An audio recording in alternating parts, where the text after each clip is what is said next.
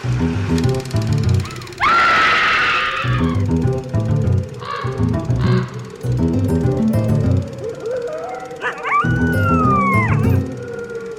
everyone, and welcome to Scream Scene, the horror movie podcast, where we watch every horror movie ever made in chronological order, and then we rank them from best to worst. I'm Ben. And I'm Sarah. How are you doing today, Sarah? Feeling pretty good.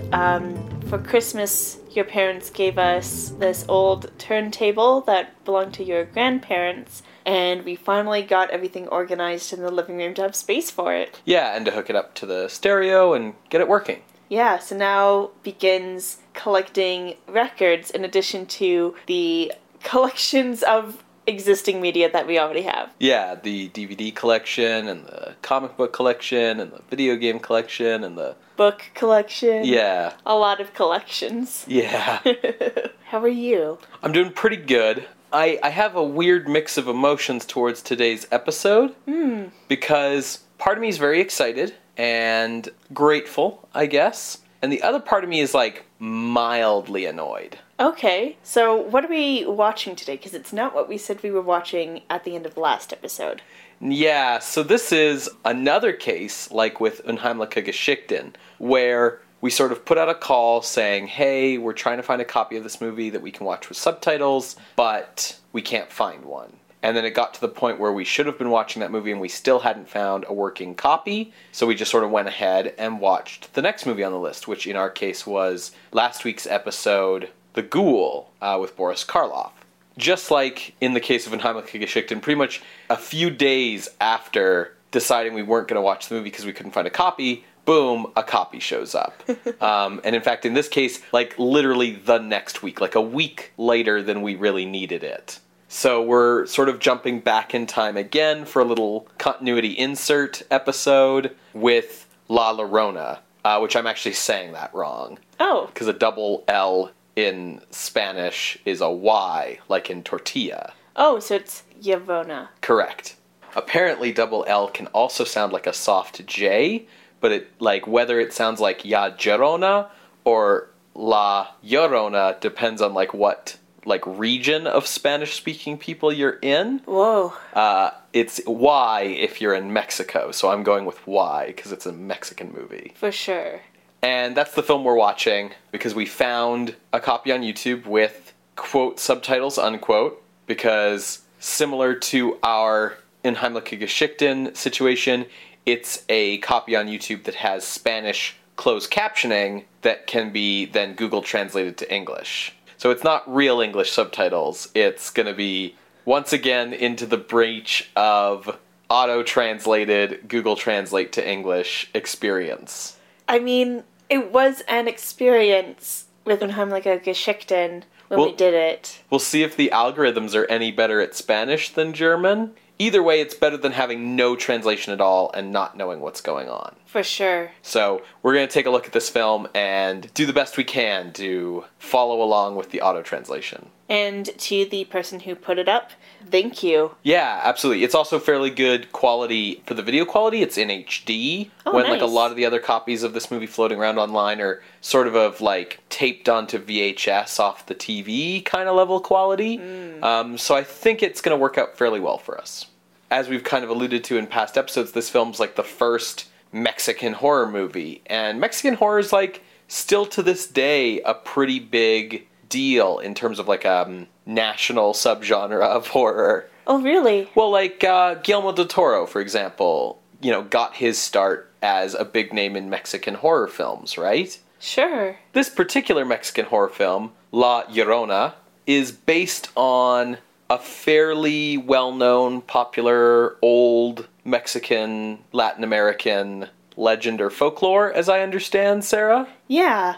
This myth of La Llorona, which translates to the Weeping Woman, is a myth that's throughout Latin America. Now, Latin America is a region which has a lot of different influences, not even to mention the indigenous influence of, like, the Aztecs and Mayan as well. But this kind of area, to give people an idea, if you have no clue as to what geography looks like, there is Mexico all the way down to Brazil, Colombia, Cuba, Guatemala, Puerto Rico, Haiti, And it's kind of comprised of about 26 countries where Spanish and Portuguese were the predominant languages when colonization happened. It's Latin America because... Well, there's the literal definition of the Latin-derived Romance language dominating in those areas, so Spanish and Portuguese, but then that also allows for, like, Creole languages where, you have that French influence, like, we talked a lot about that in the episode on White Zombie, set in Haiti. Mm-hmm. As far as a shared cultural, I guess, identity for Latin America, there's no reason to say Latin America for a cultural thing, because like the definition comes from the languages spoken. It's a linguistic definition based on like what they're speaking. I suppose the cultural binding element would be the same as the linguistic one, just in the sense of the shared colonialist history of coming from Portugal or Spain. Exactly. Like, for example, someone who's from Mexico would be Latin American, whereas someone from Spain would not be. Right. But they'd both be Hispanic, because Hispanic basically means Spanish-speaking. Yes. But, like, Brazil... is not Hispanic, because they speak Portuguese. Exactly. Geography and linguistics here on Scream Scene. Yeah. So despite that, like, weird hodgepodge of, like, cultural, linguistic identity in Latin America, this myth of La Llorona, the crying woman, is kind of throughout. Yeah. The myth itself, you can't really find one specific origin. People have tried and traced it to, like, everywhere from Gaelic myth to German myth. So, yeah, right? I feel like it's its own thing, even if it has similarities with other myths. But suffice it to say that it's not like it has a specific beginning in the way that, like, you can kind of trace vampires to texts. Yeah, or specific incidents like, your small town with, like, a weird plague happening or whatever. Exactly. According to the myth of La Llorona, there's a beautiful woman named Maria, whose husband leaves her for a younger woman. Okay. In revenge on the husband, Maria drowns her children and then drowns herself. Bad revenge. Well, drowns their children because that's how, lineage works. Yeah. And then to kind of extrapolate from the legend, she drowns herself because she's upset at what she's done. Yeah, I mean, it makes a kind of sense. I'm just saying, revenge advice to our listeners. If someone's being a dick to you, drown them. So Maria is not allowed to enter the afterlife until she finds her own children. They say, you're not allowed in, not because you've done this terrible thing, but because you are responsible for your children's, I don't want to say salvation, but your children coming into the afterlife. So she is trapped here on Earth to search for her children in around lakes and rivers, weeping that she can't find them because they're gone. Okay. Specifically in Mexico, this aspect of searching for her children is emphasized to keep kids from wandering out at night, because it's said that she will kidnap wandering children to drown them and take the place of her own children. Right. Kind of one of the similarities with the Gaelic myth of the Banshee. If you hear her wails, you are marked for death, only instead of where a Banshee kind of screams, La Llorona is weeping and crying, "Ay, mis hijos, oh my children." Okay. Now what's kind of interesting is that, this basic core myth of vengeful woman wailing for her lost children is kind of extrapolated to real-life incidences, or real-life human examples. Okay. Kind of the most common one is La Malinche, who is a Nahua indigenous woman who was a translator for Cortez. The conquistador. Yeah, the conquistador who colonized a lot of Latin America. The villain, your mileage may vary. One of those historical figures who's, like, could pretty fairly be, like, filed under villainous, but definitely, like, like a Columbus or something, he's also, like, a big nationalized cultural figure, so, like, villainous, but your mileage may vary on how villainous you regard him. Yeah, I feel like people are kind of starting to realize how terrible Columbus was. I have no idea how people feel about Cortez. Well, like, imagine Columbus, but he's actually a soldier and has an army and is, on purpose swooping through and killing everyone in military conquest rather than just kind of doing it accidentally through being a dick. I see. So it's kind of like you have that horrible genocide, but then there's also that way of looking at him where he's like a glorious military, leader or whatever. Sure. So this woman, La Malinche, she bore Cortez a child, and then he abandoned her. There's no evidence to support the idea of La Malinche killing her children, but she did work to, subvert and undermine Spanish rule in vengeance for all of this.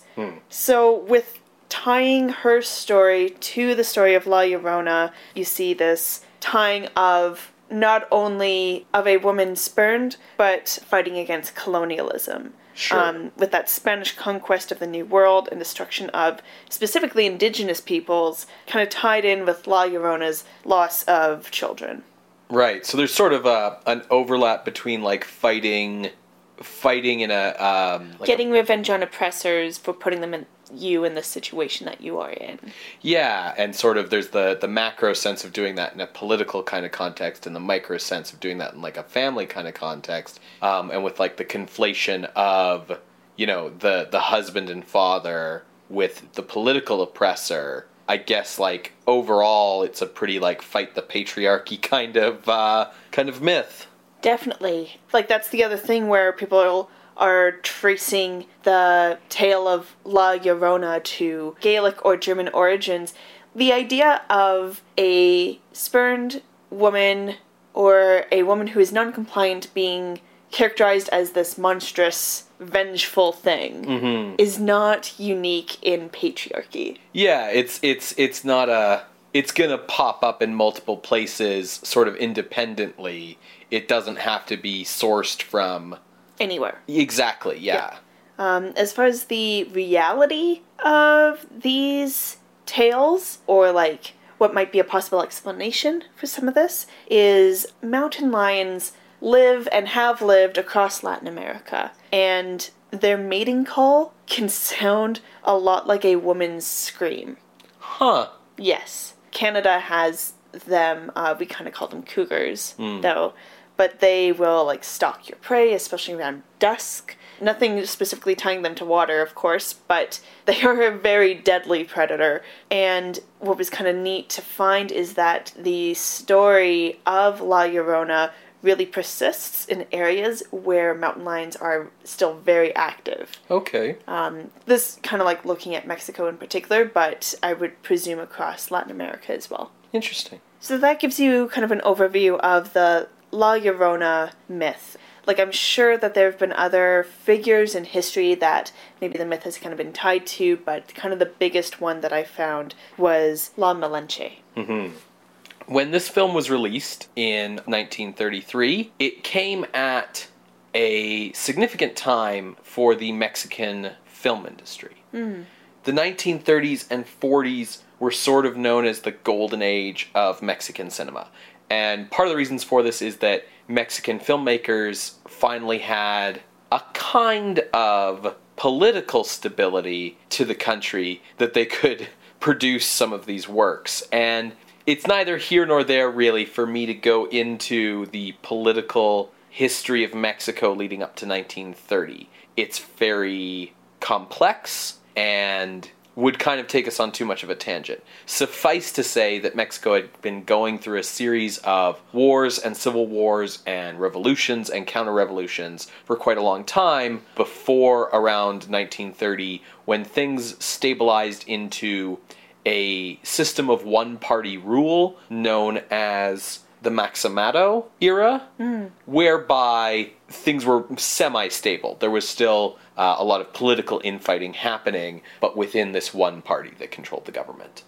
So the first sound film made in Mexico was 1931's Santa, which starred Lupita Tovar, who we will remember as having played Maria in the Spanish-language version of Dracula. Oh, yeah. Sound film was really significant to the growth and birth of the Mexican film industry because the Spanish language, particularly in the Mexican dialect or accent, or however you want to put that, was something that could mark these films as quintessentially Mexican, as opposed to anything else, right? Like, in the silent era, why wouldn't you just, put on a Hollywood movie and switch the title cards out to Spanish and there you go, right? Whereas now, there were specific reasons for a local, sort of native Mexican film industry to grow and thrive.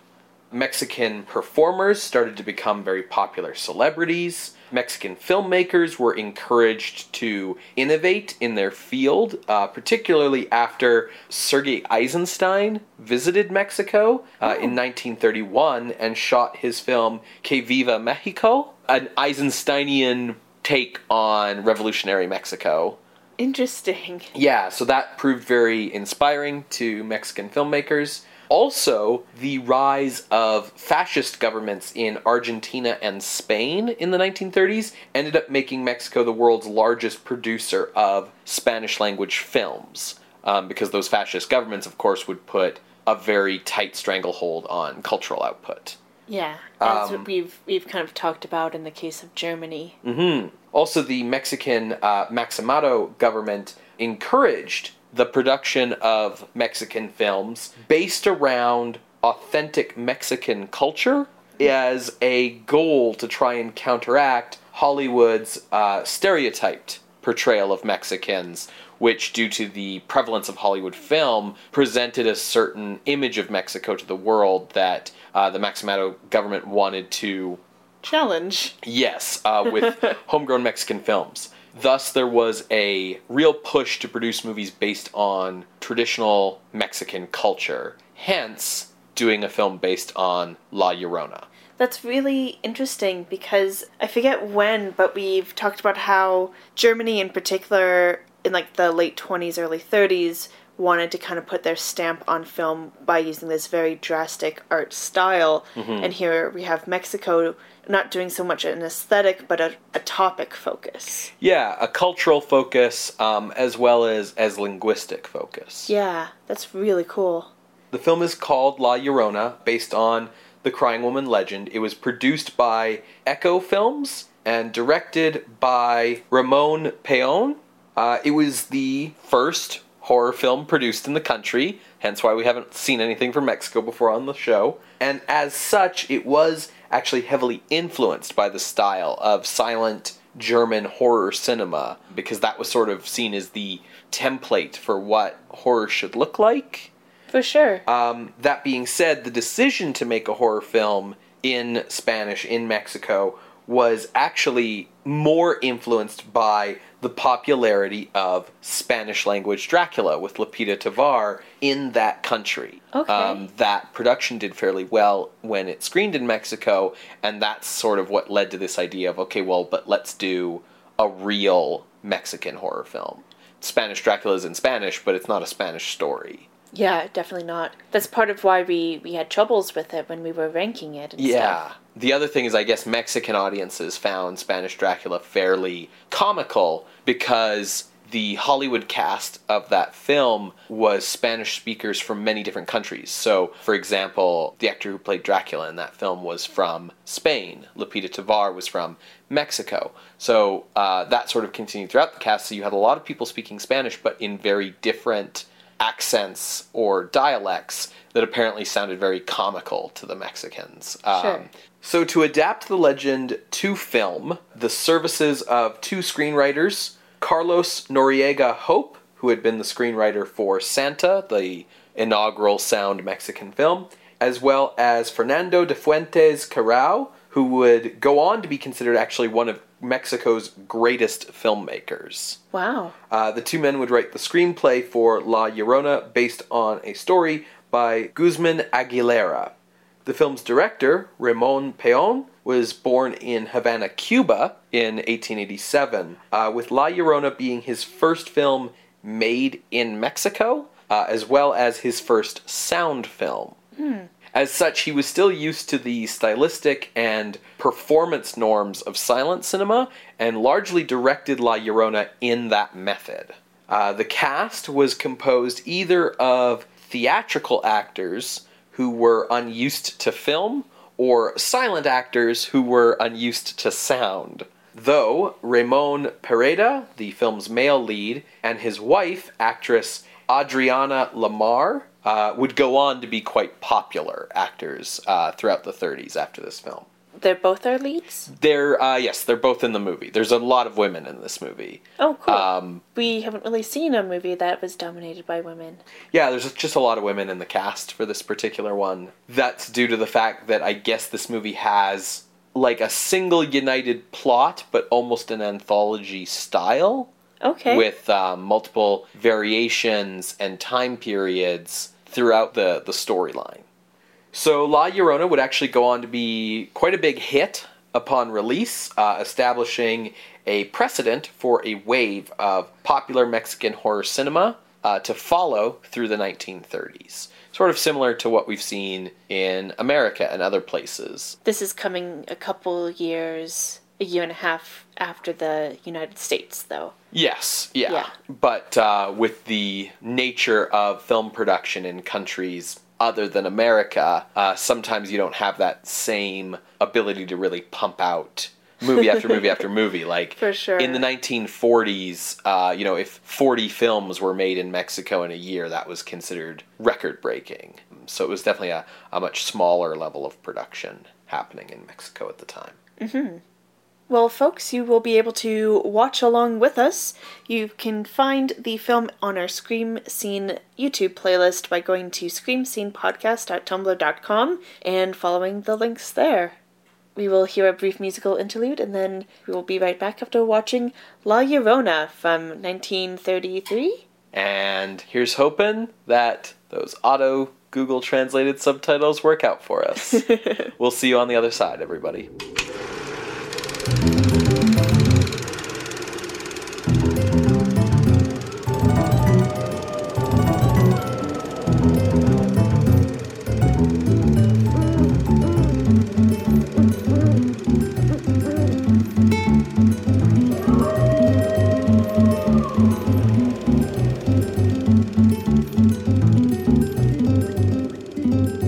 Welcome back. We just finished watching La Llorona from 1933, Mexico's first horror film. What did you think, Ben? Well, it was a fun, weird little movie. Yeah, know? it's sort of interesting because you can see the efforts to make a horror movie. You can see the efforts to incorporate a lot of Mexican culture. Mm-hmm. But personally, I blame the director for this. I don't know if the emphasis is in the right place in this movie at certain points. And that's maybe something we can discuss a little later, but I found the movie mostly disappointing and in a lot of cases pretty subpar in terms of its quality. Now, granted, it's sort of the first horror movie being made by this film industry, an industry that's still getting used to sound. The sound technology in this film is a lot more primitive than some of the stuff we've been seeing coming out of, like, Hollywood, for instance. Yes, yeah. So judging it maybe against Hollywood films isn't super fair, but that's what we're going to end up having to do eventually anyways. Yeah. Well, before we get there, how about you tell us the plot synopsis? Yeah, so La Llorona sort of has like a nested doll plot in that there's a couple of long flashback sequences to explain the story. But in the order things are presented to us in the movie, we begin with a man who dies after hearing sort of the wailing of a woman in the style of La Llorona.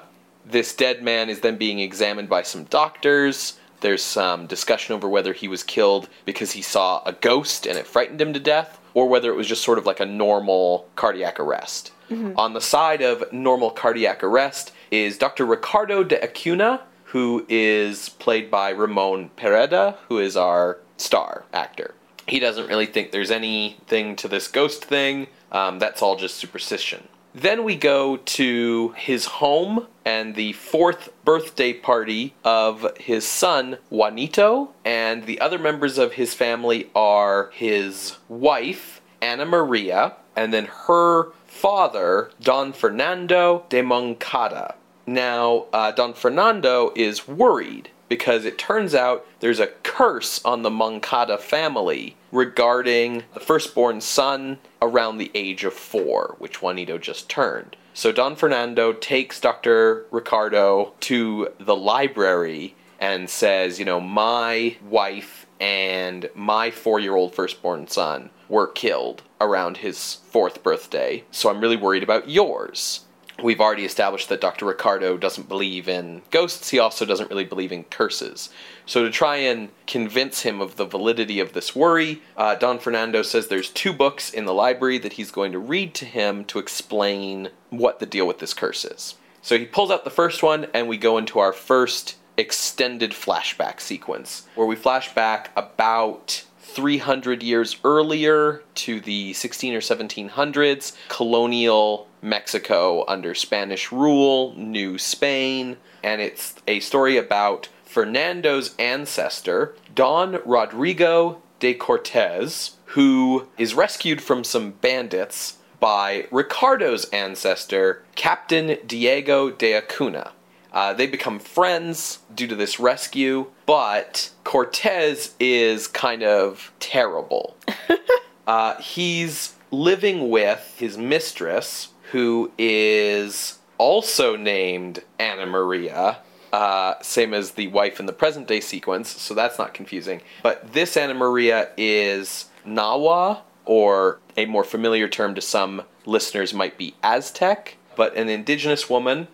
She is his mistress and also the mother of his child, who is 4 years old. But Cortez will not recognize the son as his own. He hasn't married his mistress, so they don't have any of the rights of his name under Spanish law. Captain Diego thinks this is kind of a dick move. Yes, especially when he learns that Rodrigo, the reason he's not marrying Ana Maria is because he is going to marry a well-connected Spanish woman in sort of a politically, economically advantageous marriage, and then just sort of leave his mistress and his son in the lurch. So then we go to the wedding, a scene which goes on a little too long. More than a little too long. It's like, yes, we get it. It's a wedding. Yep. There's a few scenes like that in this movie. Like the birthday scene at the start is a little like, yep, we get it. But regardless, Cortez is getting married. Just as the ceremony is sort of wrapping up, Diego and Ana Maria and the kid burst in, and Diego's like, this guy's a 2-timing scumbag. And all the sort of leading citizens who are assembled as guests are like shocked, and Cortez is humiliated. It does seem like Diego maybe could have shown up a little bit earlier for that, like, speak now or forever hold your peace part of things, if anyone knows why this couple shouldn't be wed. Which we see. Yeah, they do the whole thing. Yeah. Anyways, Cortez heads back to Ana Maria's home, and he's pounding on the door trying to get inside, demanding that he be given his son, be given his paternal rights, and take the son away from Ana Maria. So rather than accept that, she kills the son and kills herself. That's when we first see the spectral form of La Llorona rise up from her body and make its wailing call and go flying off into the night as everyone's looking up in horror. Back in the present, Don Fernando tells Ricardo that actually the curse has origins even older than that are in the second book that he needs to read to him. But he can't find that book right now because a mysterious figure going around in like what would be familiar to a North American as a Klansman outfit, but black instead of white, is going around and has stolen that book. What's significant is that our mystery masked figure is wearing like a Mesoamerican design style ring that is the same ring that Ana Maria in the flashback was wearing. So that book's missing, so he'll just have to get back to Ricardo on that. Everyone kind of splits up, they put the kid to bed, Ricardo and his wife go to bed, and Don Fernando stays up reading in the library. He gets got. he gets got by mystery person, thanks to that most helpful of features of old dark houses, secret passages everywhere. His body is discovered by Ricardo and some of the other servants, and they call the police. While they're waiting for the police to arrive, our mystery figure bursts in on the wife's room and attacks her and steals the kid, and tries to kidnap the kid down through the secret passages. Ricardo runs after them and gets the kid back, but our mystery figure escapes. Disappears. Yeah. Like, runs through a wall and is gone. Yeah. The police arrive, and they start searching these secret passages, trying to find how this person got away. And what they discover is the second book. So everybody just sits down to read that book now, even though we were hot on the heels of, like, a murderer-kidnapper seconds ago. But, yeah, for sure, sit down and read a book. So this is where we learn that the true origin of La Llorona is the La Malinche story that Sarah elucidated before we watched the movie. It turns out that the Rodrigo Cortez we saw in the last flashback, who is the ancestor of the Moncadas, is himself descended from, like, the Cortez, Hernan Cortez, the conquistador, and that the first La Llorona was La Malinche, his indigenous translator mistress, who he raped and then took the baby away from once it was born to be raised as a Spaniard. And this indigenous woman, in the movie at least, in the movie's version of the story, is shown to have kind of fallen into despair and madness, convinced that everyone's kid was her son, and she goes around like whimpering about like my son everywhere she goes, until finally she kills herself with the same knife that we've been seeing everyone else kill themselves with, and her ghost rises up from her body to go a-wailing. And it turns out that her people, the indigenous peoples, have been hounding the conquistadors' descendants ever since, basically engineering this curse upon them with the help of the original knife that has been passed down and this ring that has been passed down. Somehow, Don Fernando and, Dr. Ricardo and everyone who knows about this curse just hasn't noticed that all their household staff is made up of members of the Avenging Nawa tribe.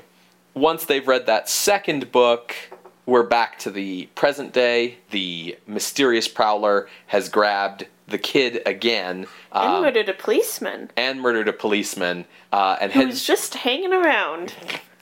Did nothing wrong. And heads through another secret passage in the library, but is spotted by one of the other household servants who's kind of our comic relief character. So everybody runs down after them, and it looks like this masked figure is about to sacrifice, or at least murder, the child on like a kind of indigenous altar, but is stopped when the police just straight up shoot them in the back.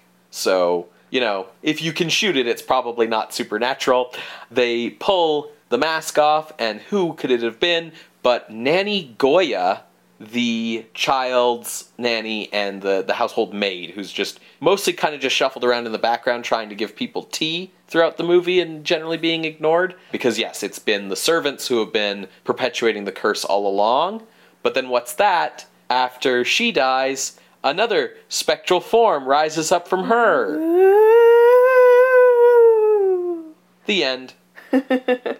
I know we weren't sure whether the spirit of La Llorona was possessing people, or if it's a different ghost every time. Yeah, it's tough to tell, particularly because like between Google Auto Translate not being great, and Sarah and I not speaking Spanish as a first language, and the effects speaking Spanish at all. Yes, that's a good point. At all, we don't speak Spanish at all. And then also, like, the effects of the movie being fairly primitive, it was hard to tell if it was different La Lloronas rising from every dead woman, or if the idea was supposed to be, like, that the ghost possesses them and then like leaves the body when they're dead and goes on to the next person or whatever. It's also unclear that like if the ghost of La Llorona is tied to this one family with this one curse that goes down through the generations, what the deal with the guy at the start of the movie who dies from seeing the ghost is? Like, what does that have to do with anything? He's just walking home. Yeah, just in the wrong place at the wrong time, I guess. Yeah. So, what did you think of this film? Like I said in the beginning, kind of a weird, fun little movie. I'm kind of torn because I think the tie-in of this film with Malinche is kind of cool, but it does have problematic elements, which is ironic because you preface this movie by saying how the Mexican film industry wanted to challenge the stereotypical depiction of Mexicans in like Hollywood films and kind of show like, hey, here's our culture, that's really cool, and they definitely achieved that in this movie. But with the inclusion of Malinche and the Nahua Aztec cultures as like untrustworthy or supernatural or whatever, there's like problems in that. It's interesting because it's hard to suss out like whose side the movie's on. Yeah. Because in the flashbacks, it's pretty clear that like the Cortezes are awful and kind of deserve the retribution that's coming for them. Whereas in the present day sequence, our sympathies are with the family and sort of against their indigenous servants, as if sort of the message is to say that like these people shouldn't have to like bear the burden. Yeah, bear the burden or the punishment for like the sins of their forebears, right? Yeah. Which is an interesting message to unpack, especially in the context of colonialism, which is, you know, what the movie's kind of about. Yeah. I mean, I would say that I was disappointed in this movie as well, because when I first heard the story and was researching the myth, I wanted this to be a bit more of a vengeful, get what's coming to them style of horror, kind of like what we saw in Freaks, where you're on the side of the perpetrators of the violence. And you're totally right that with the modern day family, like, there's no reason why we should hate these people. Yeah. And I kind of wanted this, like, woman taking revenge, kind of like what we got a taste of in Supernatural a couple movies ago.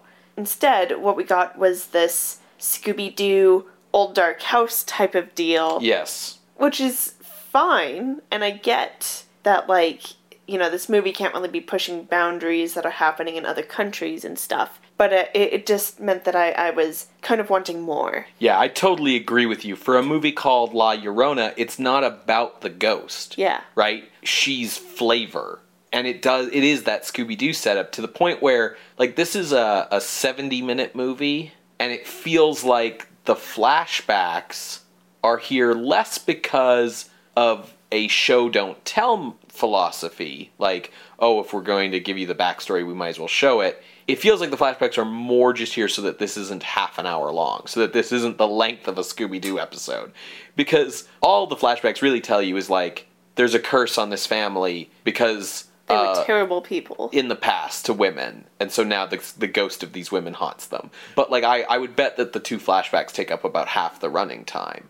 Especially that first one. Yeah, the pacing in this movie is really off, in my opinion. Do you think that's an editor or a director? I blame the director, because I think he shot more of that stuff. Like, the director of this movie, Ramon Peon, seems to be more interested in every element of this story that isn't horror.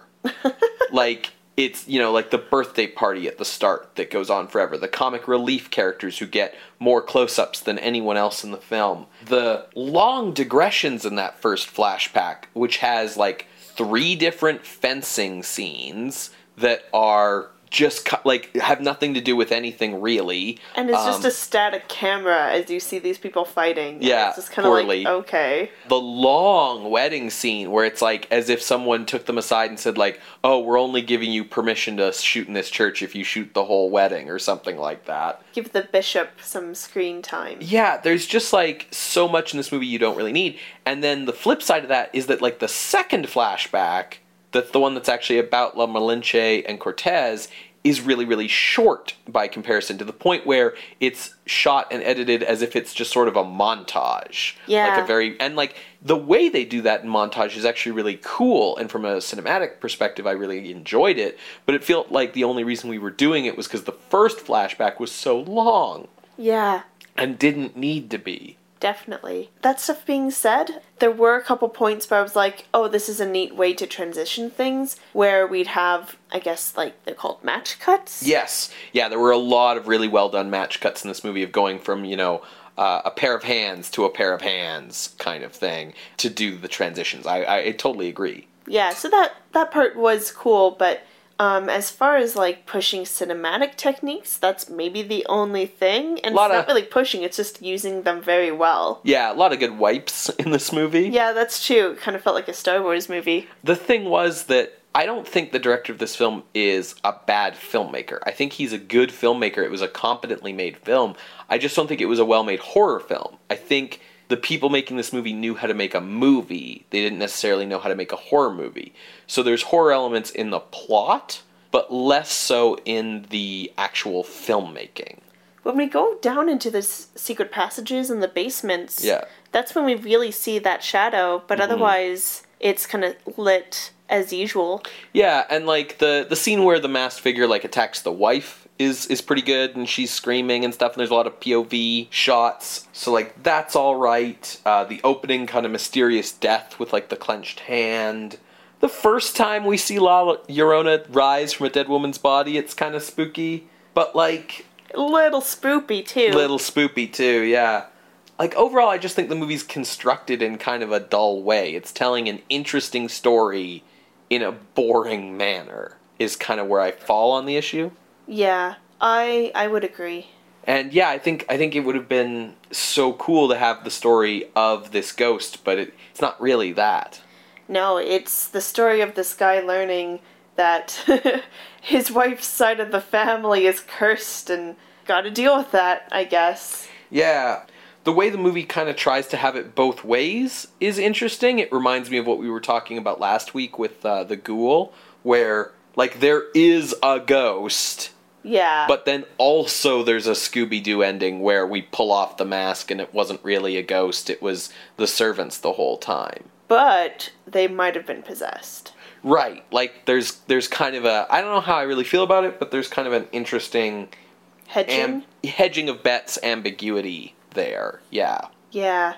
Which is interesting because like when you think ghost stories in Mexico, speaking as someone who is Canadian and doesn't really know much about Mexican culture, you think Day of the Dead. Sure. Yeah, which I know is about commemorating the people who you've lost that year. So I can see why maybe they would feel uncomfortable with the idea of ghosts coming back to haunt you. Yeah. Especially because of, like, Catholicism. Yeah, Mexico's a Catholic nation, for sure. Yeah. But then in all of the folktales, especially with La Llorona being, like, one of the most popular folktales, it's kind of this weird tension. Yeah, it feels like a lot, in fact, like those 1920s American horror films where the spooky element is window dressing to a sort of standard kind of mystery thriller plot that's designed to just kind of distract you from what's actually going on. Yeah. And the problem I really have with this movie is just that the modern day plot, there's nothing to it. There's nothing here. There's no meat on the bones, right? Which is why so much of the running time is just taken up with telling us these old folk tales, right? It just doesn't quite work for me. It's a movie that has a lot of interesting themes and ideas and concepts, a lot of interesting ingredients that just haven't been put together in a very interesting way. Yeah. Do you want to move on to ranking? For sure.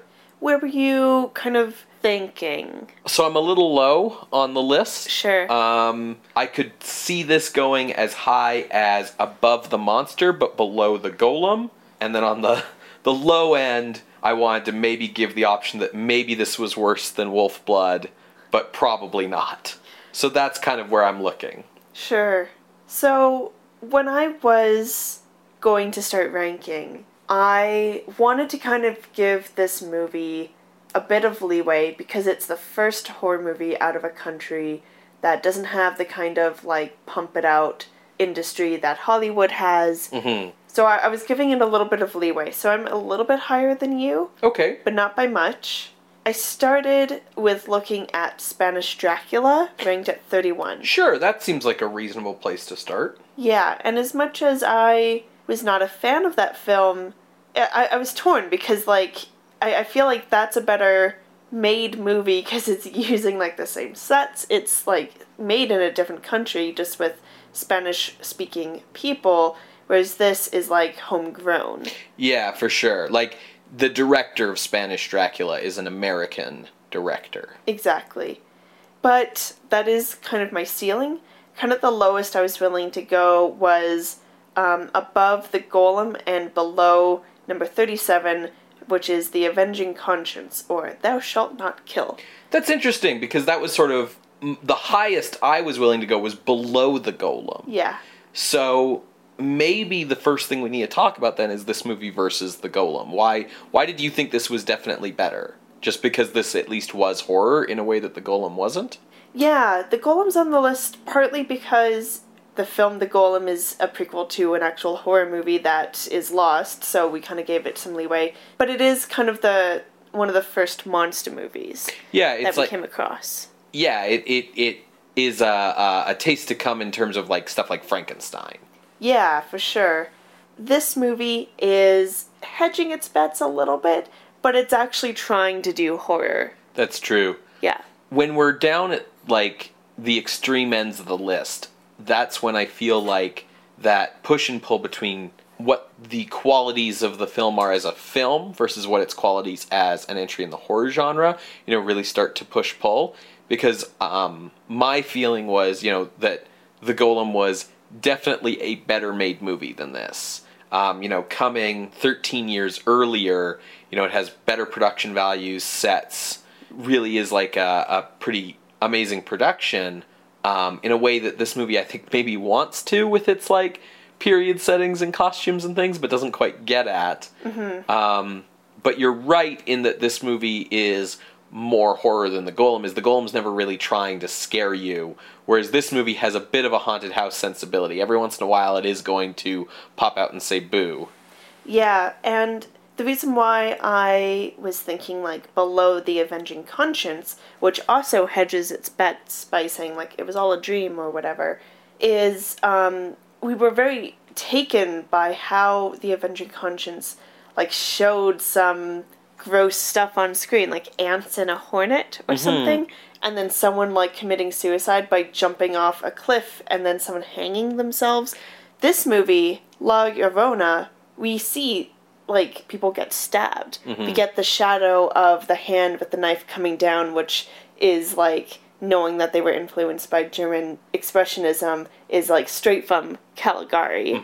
So like because it was showing violence but also kind of like using shadow to show its violence, I was like, okay, I'll put Avenging Conscience above because it was like, no, here's the violence. Well, and Avenging Conscience also has that one standout sequence when they're actually adapting Telltale Heart of basically conveying sound in a silent film. Yeah. Where it's the pressure and the anxiety of this guy hearing the tapping and everything, and you don't... But there is no sound in the movie, right? But it conveys it through the editing and the shots and stuff. Like, Avenging Conscience, like The Golem, I think is a better made movie in terms of the filmmaking technique that's going on. Yeah.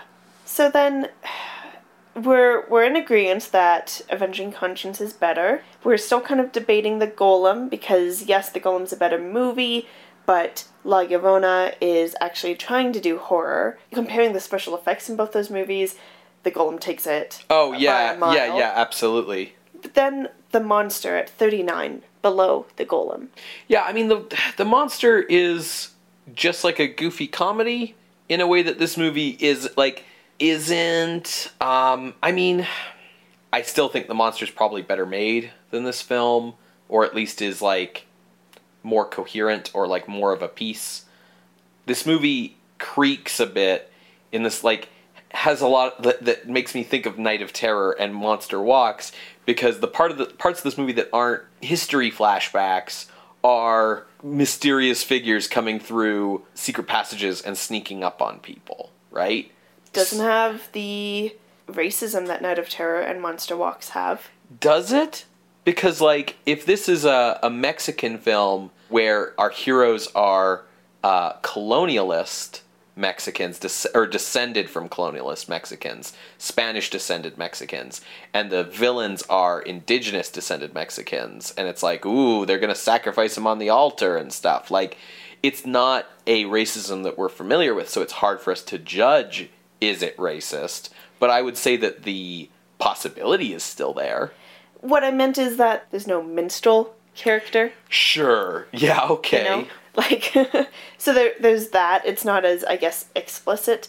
But you are right. They are dealing with some very heavy themes, but maybe not dealing with... It's just there. Yeah. That's the thing that's frustrating, is that there's these heavy themes about colonialism and, and the question of, like, are the descendants of conquerors responsible for the actions of their forebears, right? Like, as the descendants of colonialist, genocidal oppressors, do we bear responsibility, or should we be kind of forgiven because it wasn't us who did it, even if we're still benefiting socially by the outcomes of those actions, right? Like, Dr. Ricardo has a mansion and is a, like, fairly wealthy man, and and he has all these servants who aren't, and there's a racial and class division between the two that lines up and is clearly descended from, certain historical events in the past. Explicitly. Right. And so there's these things that this film touches upon, and I think what frustrated us the most about it was that it's a movie that, it rather than using horror as a genre to address these taboo topics, it's as if it just uses these topics as flavor for a relatively tame, standard Scooby-Doo Old Dark House movie. That's the ultimate thing that's frustrating here. I would 100% agree. You've hit the nail on the head there. Can we put it below the golem, above the monster? I would be fine with that. I think I would be fine with that, too. Coming in at number 39 on the list, La Llorona from 1933, directed by Ramon Peon. If you would like to see this list, you can visit our website at screamscenepodcast.tumblr.com. There you can find links to the other episodes, as well as a submission box where you can submit appeals, concerns, questions, suggestions for the show. Feel free to also contact us over email at screamscenepodcast@gmail.com and on Twitter @_screamscene. Scream Scene updates every Wednesday on SoundCloud and iTunes, and can also be found through our RSS feed on whatever podcasting app you happen to use. If you'd like to help the show out, one way you can do that is by reviewing the show on iTunes, which helps other people see the show when they're looking for it on that platform. We'd also appreciate it if you wanted to leave us a comment on SoundCloud. It's nice to get feedback. And the other way you can really help us out is just by telling your friends about us. If you know anyone who's into a classic horror show that also dives into cultural history sometimes, let them know. Where else will you hear a podcast that talks about horror and colonialism? Right. Exactly. So, what are we watching next week, Ben? Next week we are watching The Invisible Man from 1933, directed by James Whale and starring Claude Rains. Back to our regularly scheduled programming. Yes, exactly. Well, we will see you then, creatures of the night. Will we see them if they're invisible? They're not invisible, Claude Rains is. Oh, I'm sorry, I got confused for a moment. Yeah, he's the only one who's invisible. That's like the whole thing. How does he see anyone if light's passing through his eyes? Listen, we are a film podcast, not a science podcast. All right. Bye. Bye.